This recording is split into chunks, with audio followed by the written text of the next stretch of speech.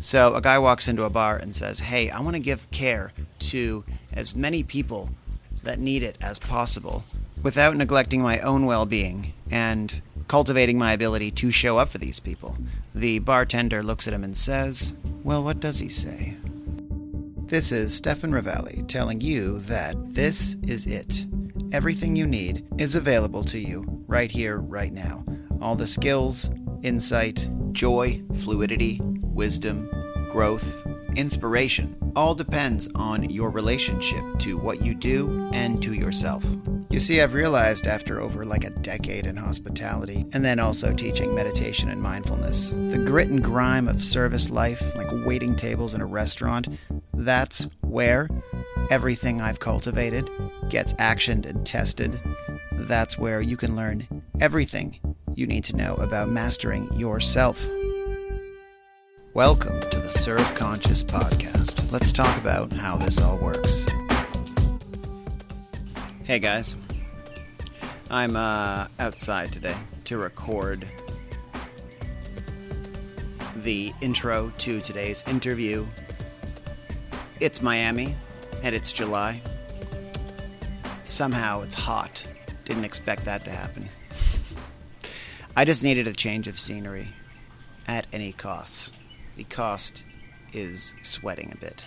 Because it's really easy for me to just burrow into a dark office all day and plug away at things rather than getting outside or refreshing my senses with some other venue or activity. So that's what I'm doing right now. I'm caring for myself, which is actually one of today's main topics. Recently, I've had the pleasure of getting to know Janet Fouts, who is someone who cares about care. And by that, I mean she is always exploring how to do it consciously and skillfully. So you're not just effusively giving and chasing around the needs of the people you're caring for.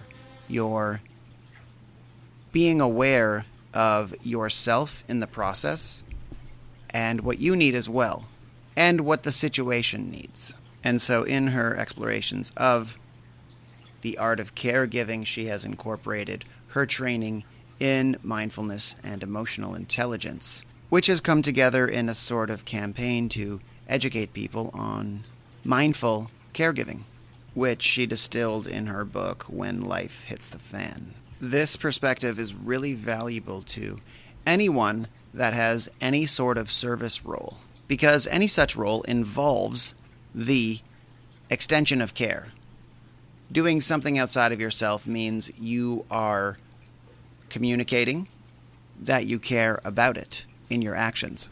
And if you are professionally obligated to attend to the needs of others when maybe you don't necessarily want to be, then you have to find a way of caring to make you effective at your job.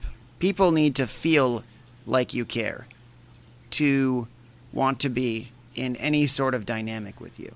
Like they could even be your business partner. They need to know that you care about the business and its goals as much as they do.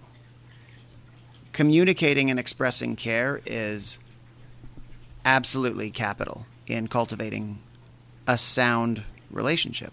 So looking at caregiving is really valuable. And when I say caregiving, I mean you have someone close to you fall ill or become incapacitated in some way, and you are the one that basically helps them live and function on a daily basis. You are devoted to serving them in that way. This is like an extreme form of care. This is the most care that a situation can require that I can think of. Or at least the most care that one individual can require. Someone that's incapacitated and you are the person living with them and charged with getting them through the day every single day. It's really, really intense and taxing. And a lot of people can't imagine it because it is a life that looks totally different from one that anyone else can live. Obviously, parenting is similar, but it seems to be more taxing because you're not caring for someone that is building their own self-sufficiency, but someone who has oftentimes declining self-sufficiency. And so Janet has found in her work that the biggest thing that gets neglected in these dynamics is the person that's caring.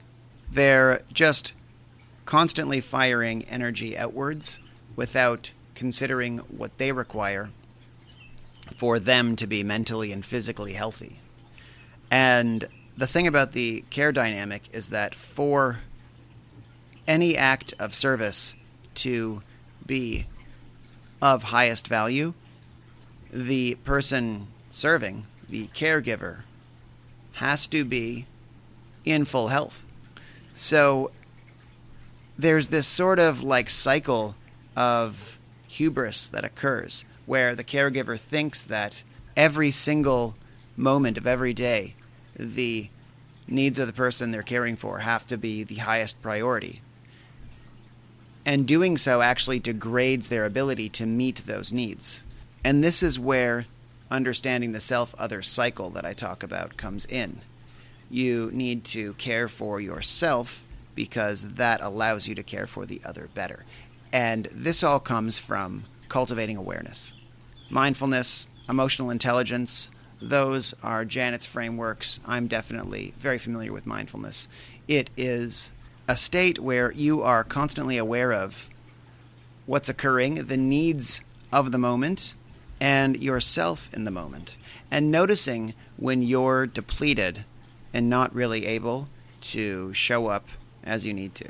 Great, so I'll let my discussion with Janet elaborate on what I'm setting up here. Really excited to hear her story, her evolution, and how thoughtful she was in tying all of this into restaurant work and her very rich history in restaurants.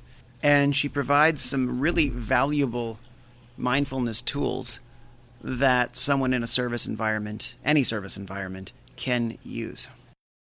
Okay, so I'm here with Janet Fouts of Tattoo Digital Media and Nearly Mindful. She has an extremely eclectic and rich background that includes everything from emotional intelligence training, mindfulness training in the leadership and corporate arena, as well as mindful caregiving, which I think is an incredibly relevant industry to what I do here, and extremely, I think, underattended in terms of, learning how to do it consciously. So I'm really excited to talk about that and all the other stuff she's working on, bringing mindfulness into areas that you wouldn't normally see it, like I like to do. And that includes especially social media and marketing, which I wouldn't normally consider mindfulness, but that is your background. Janet, welcome to the show, first of all. No, thank you so much. I'm excited to be here. It'll be really great. Tell me a bit about your story and what brought you from your sort of, or professional origins into now being a sort of proponent of mindfulness and emotional intelligence. Oh, gosh, it's a really, really, really long story. I've been running in Tattoo Digital Media, digital marketing agency, for about 25 years. And, my background has always been in community. That what really matters to me is that the internet, the web, is really a really large community. And I love the bringing together of a variety of people who all have different ideas and they can have conversations. And when social media kind of developed in, 2003 maybe, and it started becoming a word, then I really shifted the company into being full-time social media development and management. And right around, 2005 is when my partner was diagnosed with breast cancer. And both of our businesses went on hold. We really still maintained them, but we suddenly were struggling with me being a caregiver and her being a patient, and both of us trying to run businesses at the same time. And as most people can imagine, that was very traumatic. It got tough, and I didn't do very well in the, hey, I'm a really strong person, I can handle all this at once category. So it was tough. And through that, I started to look for ways to really take better care of myself so that we would both be in better hands. And I took an MBSR course, a mindfulness-based stress reduction course.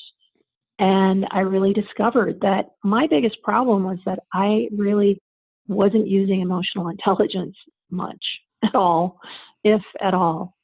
And that what I really needed to do is practice self-care and take care of myself and really take a much more mindful approach to how I was running my life and how I was taking care of her. So that's the longest part of the story. What could you define emotional intelligence as? I know it as, Daniel Goleman's work, which is kind of meant for the corporate landscape, or at least is a large part of it, because it is believed to take, a lot of Buddhist and Eastern wisdom principles and sort of like dialing them into, being a better human and being a human that kind of performs and adapts better in any setting, especially like a high pressure setting, and work being that sort of utmost high pressure setting. What is emotional intelligence, and how does one cultivate it? As you say, there are a lot of different interpretations of emotional intelligence. And if we look back on the good old days in the 80s, even when they talked about emotional intelligence, it really meant that you took one of those tests to tell you what kind of category you were going to fit into. And then your boss would read it and he'd put it in a desk and forget about it. And so that is the old school version of emotional intelligence. But, the way that I interpret it is really actually being aware of your emotions. When we, something goes wrong in our lives, we may say, I am angry, but we aren't actually anger itself. We feel angry. And when we change just that one phrase from I'm angry to I feel angry, it subtly changes the way we respond to that and the way that we deal with it. So once we're aware, oh, I'm feeling this emotion and where I'm feeling it, and then I can decide how I'm going to respond to that.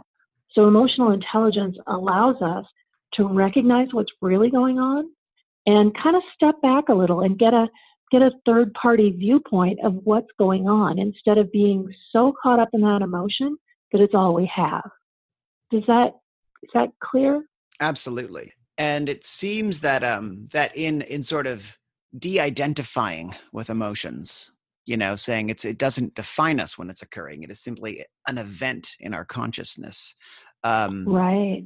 Kind of allows us, I guess, to be grounded in this sort of place that is not swept up in the qualities of the emotion, and allows us to, I guess, act intelligently in that way, right? Rather than just simply at the whims of impulse.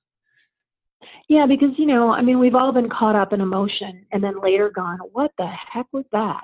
Mm-hmm. And it's really just that we were so caught up in the emotion and focused on the emotion itself that we didn't get that emotional distance. We didn't have the opportunity to look at it intelligently. We just kept churning in whatever that emotion was. Mm-hmm. But when we can step back from it a little and give ourselves some distance, and there are very simple ways to do that. It could be simply stop, take a breath, and recognize what's going on right now. All of those things can dramatically change the way that we respond to things.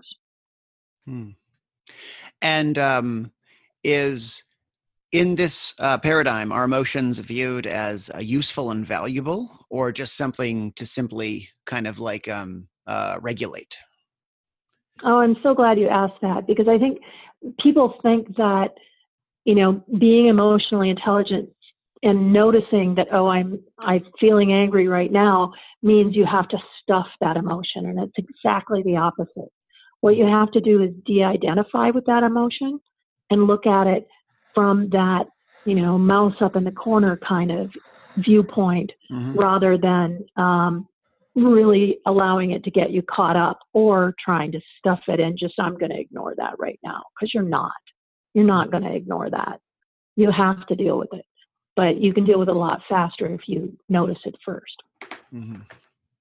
And it seems that when you sort of cultivate emotional intelligence, you are developing an understanding of how to not only navigate them in yourself, but also sort of understand when they're arising in others, and being like sensitive to that, and better sort of communicating in the emotional landscape. Yeah, absolutely. I'll give you an example.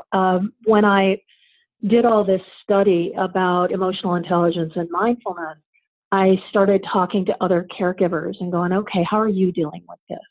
And I wrote a book called When Life Hits the Fan as the basis of kind of explaining some of these things. And, when you're in the hospital and you're in an emergency room, let's say, and the doctors and nurses don't seem to be paying attention, and you're only thinking about yourself and the person that you care for. So you go in, and I've done this, go into just a rage, get in here, do this now, I need this fixed.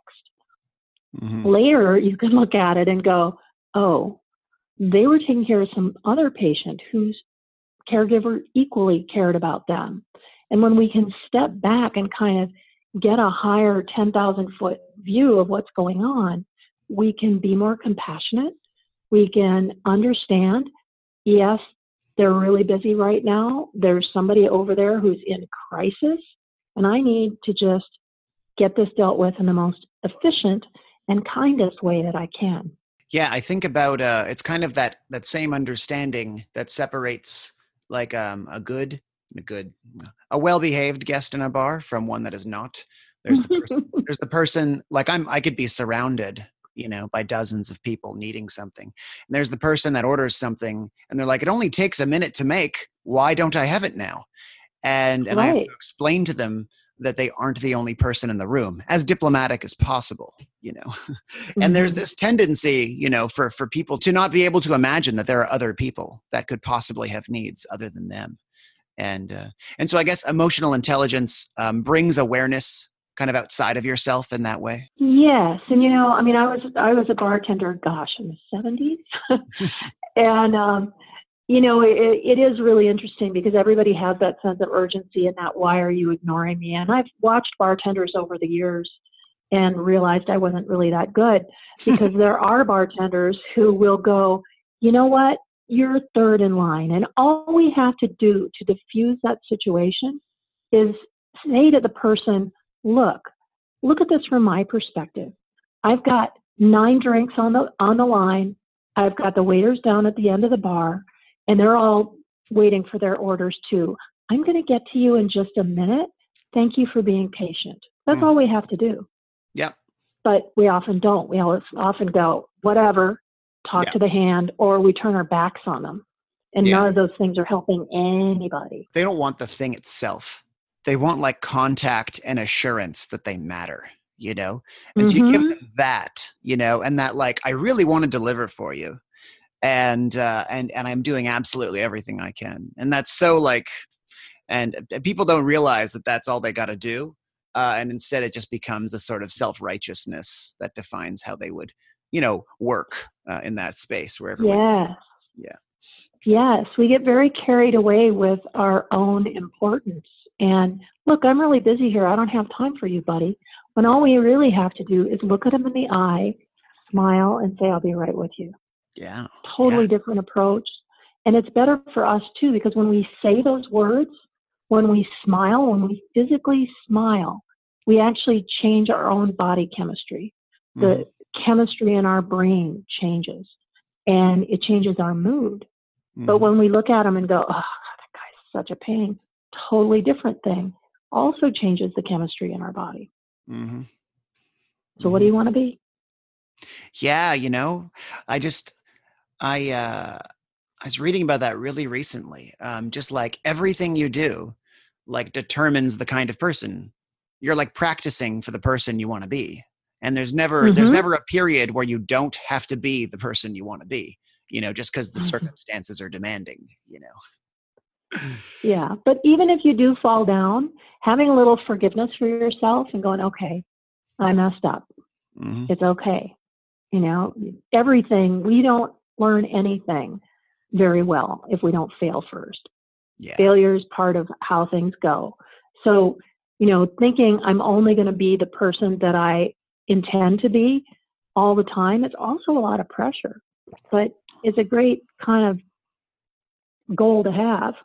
Yeah. We just can't always do it. I want to talk about your restaurant background. I know it's not at all part of your life now, and I remember you telling me in a prior conversation that it wasn't during a time of your life where you were like truly conscious. As so many people I talk to, they're like, "Oh man, if I worked in a restaurant now, it's such a different ballgame." But when I worked in a restaurant, I was a mess. So, but could you say? I'm just trying to build some links here. Could you say anything that you kind of cultivated in working in hospitality contributed later on to other aspirations, like being a caregiver and running a business and becoming a mindfulness teacher?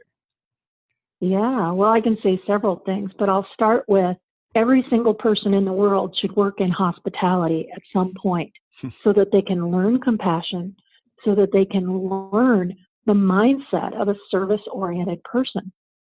It never leaves you, ever. And it's wonderful foundation. But, when I worked in every single position in the restaurants. I've washed dishes, I've bussed, I've waited tables, I've managed restaurants, I was an executive chef, I've done everything. Wow. And back of house and front of house. Wow. Yes. That is a wide skill set. Wow.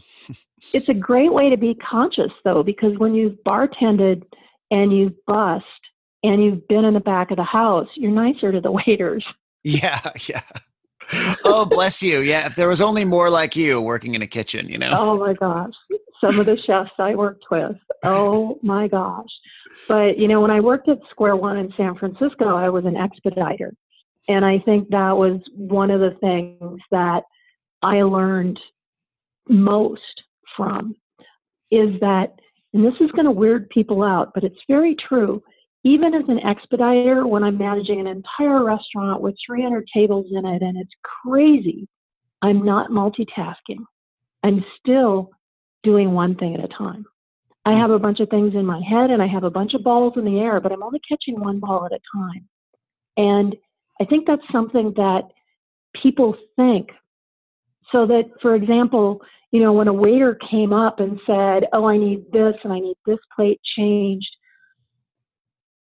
in my perfect dreams, which I probably didn't do in those days, I would look them right in the eye and say, okay, what do you need? I'd figure it out and I'd make it happen. Instead of getting it halfway and then trying to figure it out after they left the bar. So, the attention to detail, if we just take a breath and stop and be in that one moment, changes everything. And, in my mind, I was a pretty good expediter, but I'm not so sure. Now that I look back on it, I think I could have done a much better job.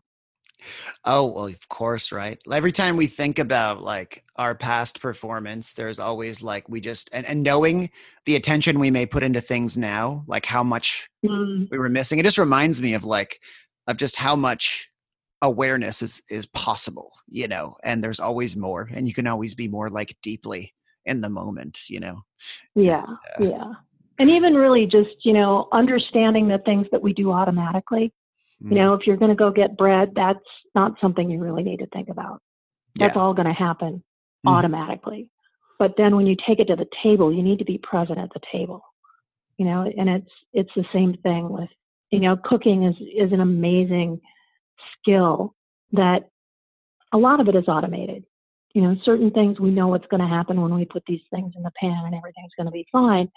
But if something doesn't go right, we know that too, and we can fix it before it goes out. So it's a wonderful proving ground for being aware in the moment or not. And I think the best people who perform in any place in the restaurant The people who do the best jobs are actually present. Yeah. Yeah, totally. And I think about, like monotasking being a thing now, and as like Mm-hmm. to kind of diffuse this idea that we just need to do many things at once. And when it really just pulls our attention apart and just, splatters our energy. And people think, well, then how do you actually, juggle tasks if you're monotasking? But there's a difference between only having your attention on one thing at once and also holding a bunch of things in your awareness. You're not necessarily putting your energy in them. You're just holding them in your awareness and then attending to them, sequentially, because that's all you can do. That's all the mind is designed to do, right? One thing at Right. a time. Yeah. Yeah. We think that our mind is multitasking, but it actually isn't. It's doing all these little mini tasks and they're all getting blurred together in your head. So, it doesn't have to be that way. Um, and there are so many things that we do automatically. I think my favorite example of that is that, when my son started learning to drive a car, and I actually had to explain to him, you put your foot on the brake, the car won't start till you turn the key, then you have to do this, you have to do this, you have to do this. All those things that we don't think about. Once we've learned all of those things and we've got all those steps in place, now when we drive the car, we can actually see the guy turning left against the stoplight Yeah. and stop the car. But you have to have all that automation going before you can do that. And that's, I think, one of the biggest challenges people have with bringing mindfulness or meditation into their lives, because they think that they're going to be able to just sit down and do it. And no, it's a process. Everything is a process. Mm-hmm. Actually, I have a question. It's kind of like getting into the subtler nuances of mindfulness. But how do you kind of reckon being mindful with also kind of developing skill at something wherein a lot of the little aspects of it become unconscious? And by definition, mindfulness means being conscious and aware of something. But at a certain point, that's not efficient to be aware of everything happening. You need to allow, I guess, habit and kind of unconscious activities that you've already mastered and don't have to put thought energy into to just sort of occur. So how do you be mindful and also just allow the unconscious processes to occur at the same time? Well, that's a really wonderful distinction, because we're never mindful of everything that we're doing, and I don't care who it is. No one is conscious of everything they're doing, because we're breathing, our heart is beating, we're walking, we're seeing everything around us. And so that open awareness, which is something that we can cultivate, allows us to keep things in our awareness without focusing on them. So, let's say that we're walking down the street and, there's all kinds of things going on around us. And we're going to know all of those things without actually thinking about it, that there's cars going by, that the wind's blowing, Mm-hmm. all of the things that happen as we're walking. But we're also going to be paying attention to where we're going, or maybe we're coming to an intersection and we're going to look both ways and we're going to be present for that moment and then move on. And there's a lot of different ways that we can have that open awareness to what's going on. Definitely in a restaurant, where we know what the mood of the dining room is, and we know where everybody is without having to look up, because that's become automatic to us. But when something comes up, and it ends up in the window in front of us, we also can really focus on that. And what do I need to do right now? Mm-hmm. Or what am I making right now? Or what am I serving right now? People might imagine mindfulness as simply like being aware of absolutely everything, but that can be also the definition of like ADD, your attention going Yeah. absolutely everywhere to take everything in. I consider it more like your attention is available to that which is most relevant to the moment. That needs Mm-hmm. attention, Mm-hmm. and it's There's more no like, way we can pay attention to everything. absolutely. Yeah. But we do carry it with us, and that open awareness. And it's something that I like to teach open awareness meditation, for example, because when we suddenly realize everything that's in the room that we're in, it's a lot of stuff, but Yeah. we don't usually think about it because it's right there. Yeah. Yeah.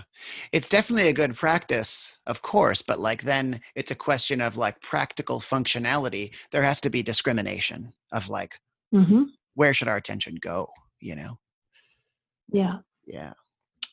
So I want to dial back into your story as a caregiver, and Mm. how what were those obstacles and challenges you experienced, and how did mindfulness help with those? Well, as I said before, I was really overwhelmed by all of the things that got thrown at us at once, dealing with the doctors, dealing with the illness, dealing with all of the things that happen when someone you love is in trauma. And it took me a long time to realize how much in trauma I was too. And, there's a form of traumatic stress that happens when someone you love is in crisis. And if you don't see it, it can take you over. And in my case, it did. So when I took this mindfulness course and I started to realize what was going on with me, it was a real epiphany. And it helped me to step back a little bit, get a little perspective, and start taking care of myself so that I could better care for my family. And it was really over a long period of time. It didn't happen like instantly, but as I started to get to know other caregivers, I realized that what I was learning was really going to be helpful to them too. And that's when I started really studying. I went to the Search Inside Yourself Leadership Institute and did a 1-year program there. Stanford Center for Compassion was another really powerful place that I went to really understand compassion for myself and for others. And I've really been studying now for it's about 7 or 8 years intensively, and really got into understanding how different life is when you're actually present here right now and not catastrophizing about what could come Mm-hmm. or freaking out about something that happened before, because we realize that we can't change what happened before or what is. And we certainly can't change the future. But, when we have this attention, things slow down. So things that used to be overwhelming just aren't as overwhelming anymore because we're more in control of what's going on around us. Mm-hmm. Yeah, the mind makes it overwhelming, right? It's the mind's sort of painting of meaning and intensity and stakes onto something. And so when you kind of get that separation from what the mind is doing around it, you can kind of, I guess, interact with it Yeah. more steadily. So there's this thing that I teach about um, really getting, when you're really deep into that emotion, you can get what's called an amygdala hijack. Mm-hmm. So our amygdala is what helps us to run when we're being chased by something. It's a fight or flight or freeze. And so when we're in a really difficult situation, then that kicks in and it can cause us a lot of trauma. But if we can actually shift out of that mode, if we can recognize what's going on right now, okay, my amygdala is going nuts, and we can step back from it and engage something like our prefrontal cortex, which is where critical thinking and logic happens, then we don't have that urge to run anymore. We can actually make our amygdala shut up and we can switch. And one of the really crazy ways to do that is to do math. If someone's in a total freak out and they're overloaded, you can say, what's 22 plus 6? They have to stop. They have to engage their critical mind in order to criticize you for saying, why did you say that? And then they have to do the math. And in that split second, their amygdala quiets because those two parts of your brain cannot work at the same time. It's an incredibly powerful thing that we have the ability to do that, but it's a practice. You have to learn to go, oh, that's my amygdala again. Okay, what am I going to do? Am I going to do a puzzle or something that's going to break that and move me into a more conscious part of my brain than that instinctual amygdala hijack? Yeah. Cool, huh? That is an interesting hack. I haven't heard that one. I've heard bring your awareness into places. There's all those Mm-hmm. different ways of attempting to navigate intense emotions. I always say attempting because my experience of emotions, particularly anger, is always extremely intense, Mm-hmm. and I have a really sharp mind, and it's really good at rationalizing a feeling and the intense behavior it's bringing about. So. Mm. So hacking Mm. that, it took a lot of observation over and over again of the situation, and of saying like, oh, my mind just wants to remove the problem, and that's kind of lame, kind of weak, and kind of like not really wishing to actually interact with the situation, just making it go away. Mm-hmm. Hmm. If we let our amygdala go, it's just going to keep going. Yeah. And there are certain things that we can do. We can do physical exercise. Jumping up and down is another one because the amygdala triggers cortisol to be released into our system. And until that cortisol dissipates, that level of anxiety is kind of going to stay. Hmm. So taking a walk is a really great way to do it. Jumping rope, something physical that gets that energy out. Hmm. But first you got to tell your amygdala to shut up. So Yeah. anything analytical will do that. Hmm. Hmm. I find I'm able to bring the energy into gratitude. I'll thank the person for the experience internally in the moment. Because I Mm-hmm. find it's a tremendously educational experience about what pisses me off and what needs to be worked on. And just Yeah. doing that, that's a much different mental process than anger, gratitude, and Yes. Yeah. that actually works brilliantly for me, and for people who Mm. got that too. That's wonderful. Hmm. I want to talk about basically this kind of self-other relationship, which I feel like your work you have developed a really good understanding of.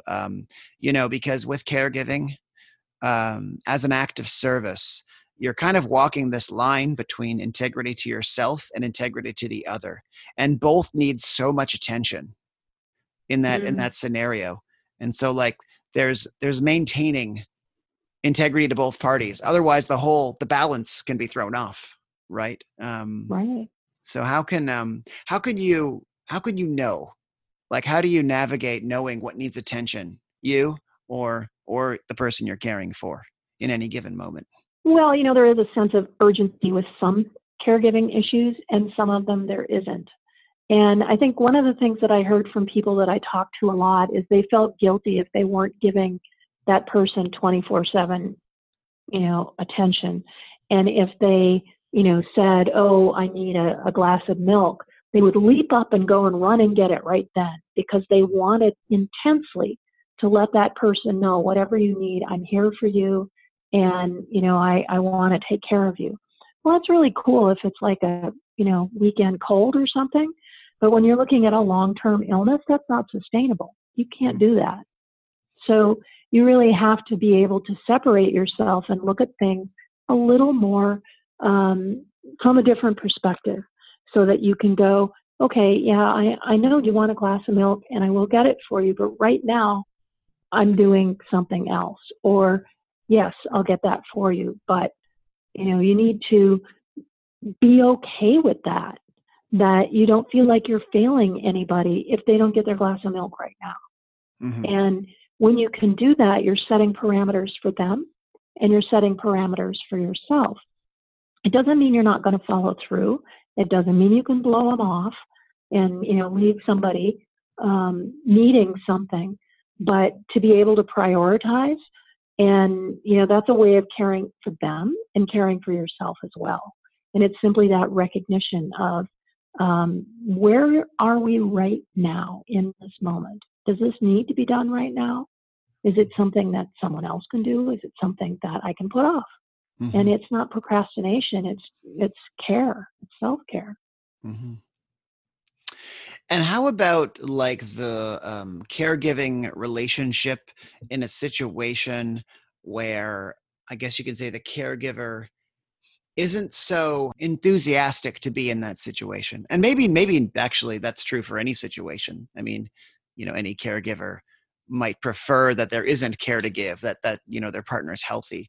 But like, what about in a situation where like they're kind of resentful that they have to be in this situation, or they consider it a burden, developed a certain maybe disdain for their partner, especially in like situations of mental illness where the person they love is maybe even no longer appearing to be there. What needs to shift there in order to make it more livable? Well, I have to say those situations are the hardest because, sometimes we're caring for, let's say, a parent who abused us as a child, and we have made the decision that we're going to care for this person through a difficult time in their lives. And what we really have to do then is accept, I chose to be here, and I'm doing this for them, but I'm also doing it for me because this is something that makes me feel of service. It makes me feel useful. Sometimes it sucks. Sometimes it's really, really hard. And sometimes I just want to walk away, but I'm not going to because this is a decision that I've made. And if you can get into that mode of, I have made this a decision instead of this is being forced upon me, that's one tool that you can use. Now, if you didn't make that decision and it is being forced upon you, maybe you need to rethink why you're doing it and if somebody else should be doing it, because that's not helping anybody. And, we all feel resentful at some point, especially when it's a long-term illness, or maybe we're dealing with somebody with Alzheimer's or dementia or a mental illness, that they're not fully themselves. And those are incredibly difficult. And every once in a while, I was talking to someone who was a caregiver for a dementia patient, and she'd been doing it for 5 years. And at this point, her mother really didn't know her 90% of the time. And then one day, she was really down, and she was really feeling that I just don't know why I'm even here. It's not her. This is horrible. And I want to go back to my life. And a few moments later, her mother handed her a photo that was of her as a child. And in that little speck of a moment, she remembered her as a child and their relationship, and she smiled. And it made it all worth it for her. Wow. Doesn't happen all the time, but it's an incredible story. And it does happen.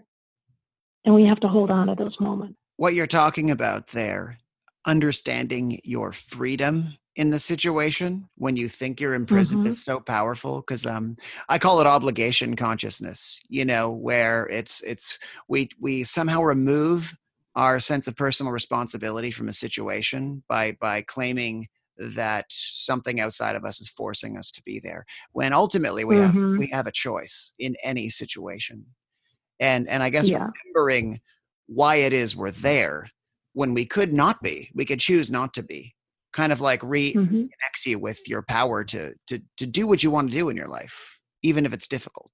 It might not be what you want to do, but it is what you choose to do freely. And and that's, some people use that with work as well. They'll say, oh, I have to go to work today. Okay, they've already set themselves up for a crappy day. Yeah. But saying, I get to work today, or I choose to work today, those are different. And, looking at the end goal, or looking at those moments, those little sparks of joy, and hanging on to those can allow you to get through really tough times. I'd like to hear actually more about your book. With writing the book, and the title of the book is When Life Hits the Fan, which was very appropriate at the time. And, I really wanted to help people understand that when we are being caregivers, we get caught up in what's going on. And, as we just discussed, you can get into a state where you're really wondering what the heck you're doing here. And that's going to come up for everyone at some point. And what I wanted to do with the book was help people understand how mindfulness and emotional intelligence can really help them be better at caregiving and also be better to themselves, because most caregivers are very self-neglectful. They get focused on the job, they get focused on the person they love, and they don't take care of themselves. And that's not really the best situation. So what I have learned through all my studies and through the things that I've been through over the last almost 15 years, I've really realized how being present, how being mindful can actually help me survive better. And that's what I wanted to bring in the book, was to help people see how they could maybe handle a situation a little better and feel better about what they're doing. And someone who's in a challenging role of caregiving or service, how do you feel they can also connect with like the personal growth that they can be getting from something like this, rather than just getting through it? You know, how can it actually make them a better person? How's it made you a better person? Well, it definitely makes you a lot stronger. But I will say that, you know, for me, I was really deep in depression, and I could no longer see any happiness at all in my life. I was really to the point where everything was dark. There wasn't any sunshine at all. And when you learn about being mindful, and particularly, you know, things like positive neuroplasticity, which is something that I teach, it's really a wonderful way to go, oh, there's a really pretty light shining in that window over there. And to give yourself a moment to notice that, to notice the tiny little things that can bring you joy and can bring you happiness, like that photo of that woman's childhood. Those little things, once we can learn to identify those and create ways to bring them back, then we can be so much better as humans. And no matter what we're doing, whether we're caregiving or serving or not, leading, all of those things are affected by our own personal mindset and how we approach things. We're a lot easier to get along with when we're not miserable. Yeah. So, you know. That is true. Yes, you can. My wife will attest to that. You said a word that I'd like to talk about as much as possible in our remaining time. It's a word, and I know what it means, or at least I know the individual components, what they mean on a clinical level. But what is positive neuroplasticity as a practice? Oh my gosh, that's a whole podcast in itself. Yeah. Positive neuroplasticity is based on the idea that the neurons in our brain, when they fire together, they wire together. So basically, when I burn my hand on the stove, I get pain, I get fear, I get the impulse to pull away. The next time I see that stove and I go to put my hand on it, those things are going to come back to me, and I'm not going to do it again. So that's what happens when the neurons in our brain fire and they go, okay, don't do that again, stupid. And I go, okay, I'm not going to do that again. But we can also do it for joy. For example, you know, what I just said about looking out the window and seeing a beautiful ray of sunlight on a hardwood floor. That's a moment of joy. And I can bring myself back to that whenever I want to. And every time I bring myself back to that, I'm reinforcing in my brain that there is capacity for joy. And the more times I can find those little things anywhere that can bring me happiness, I actually become happier. And those neurons start to fire differently. If we can turn off the neurons, like the negative neurons, that, you know, the things that happen, and stop those, not just the ones that protect us, of course, but let's say, for example, somebody's walking towards me and I've seen them before and I had a bad interaction with them. I have a choice to make right now. I can remember those negative things that happened and I can keep that relationship negative, or I can think of, oh, I saw that person do something nice for someone the other day. And I can reconnect in my brain a positive thing with that person. And now I look at that person a little more positively. Over time, we can actually switch that to be, oh, I really like him. So it's really a process of understanding how we can train our brains to respond to things differently. Is this process distinct from just simply conditioning or neurolinguistic programming or something like that? Does it have a different sort of modality to it? It's very similar to NLP, and in that repetition is really important. But it's the approach of, okay, how am I going to make this happen? How am I going to connect these things? And it really needs consistency. The more that we see little tiny things that make us happy, the happier we will be. The more we see the negative in a person, the more we're not going to like them. It's really very simple, but it's something that we don't practice, and so it doesn't happen. And what would you say to someone who said, well, what if this is just deluding yourself, into thinking, into just painting everything with rose-colored paint when really it's about being real and seeing and embracing the ugliness of things as well? Well, that's a choice that you can make. You can see things as ugly, or you can see them as not ugly.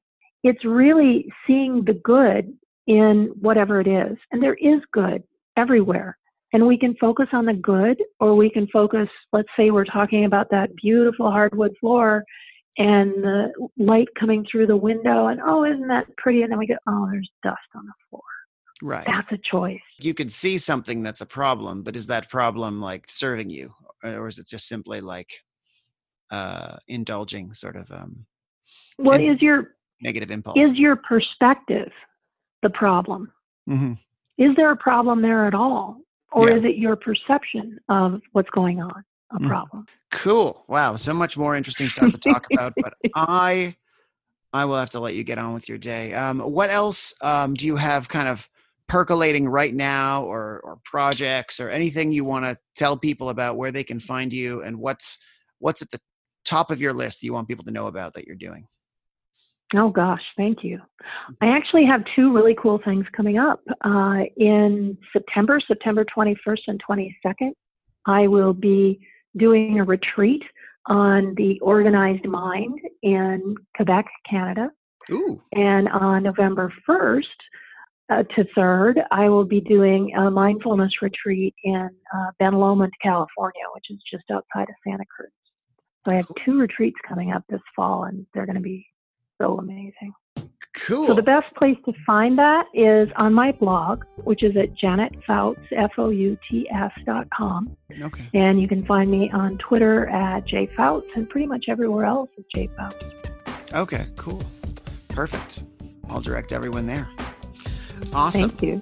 Well, thank you so much for bringing your perspective.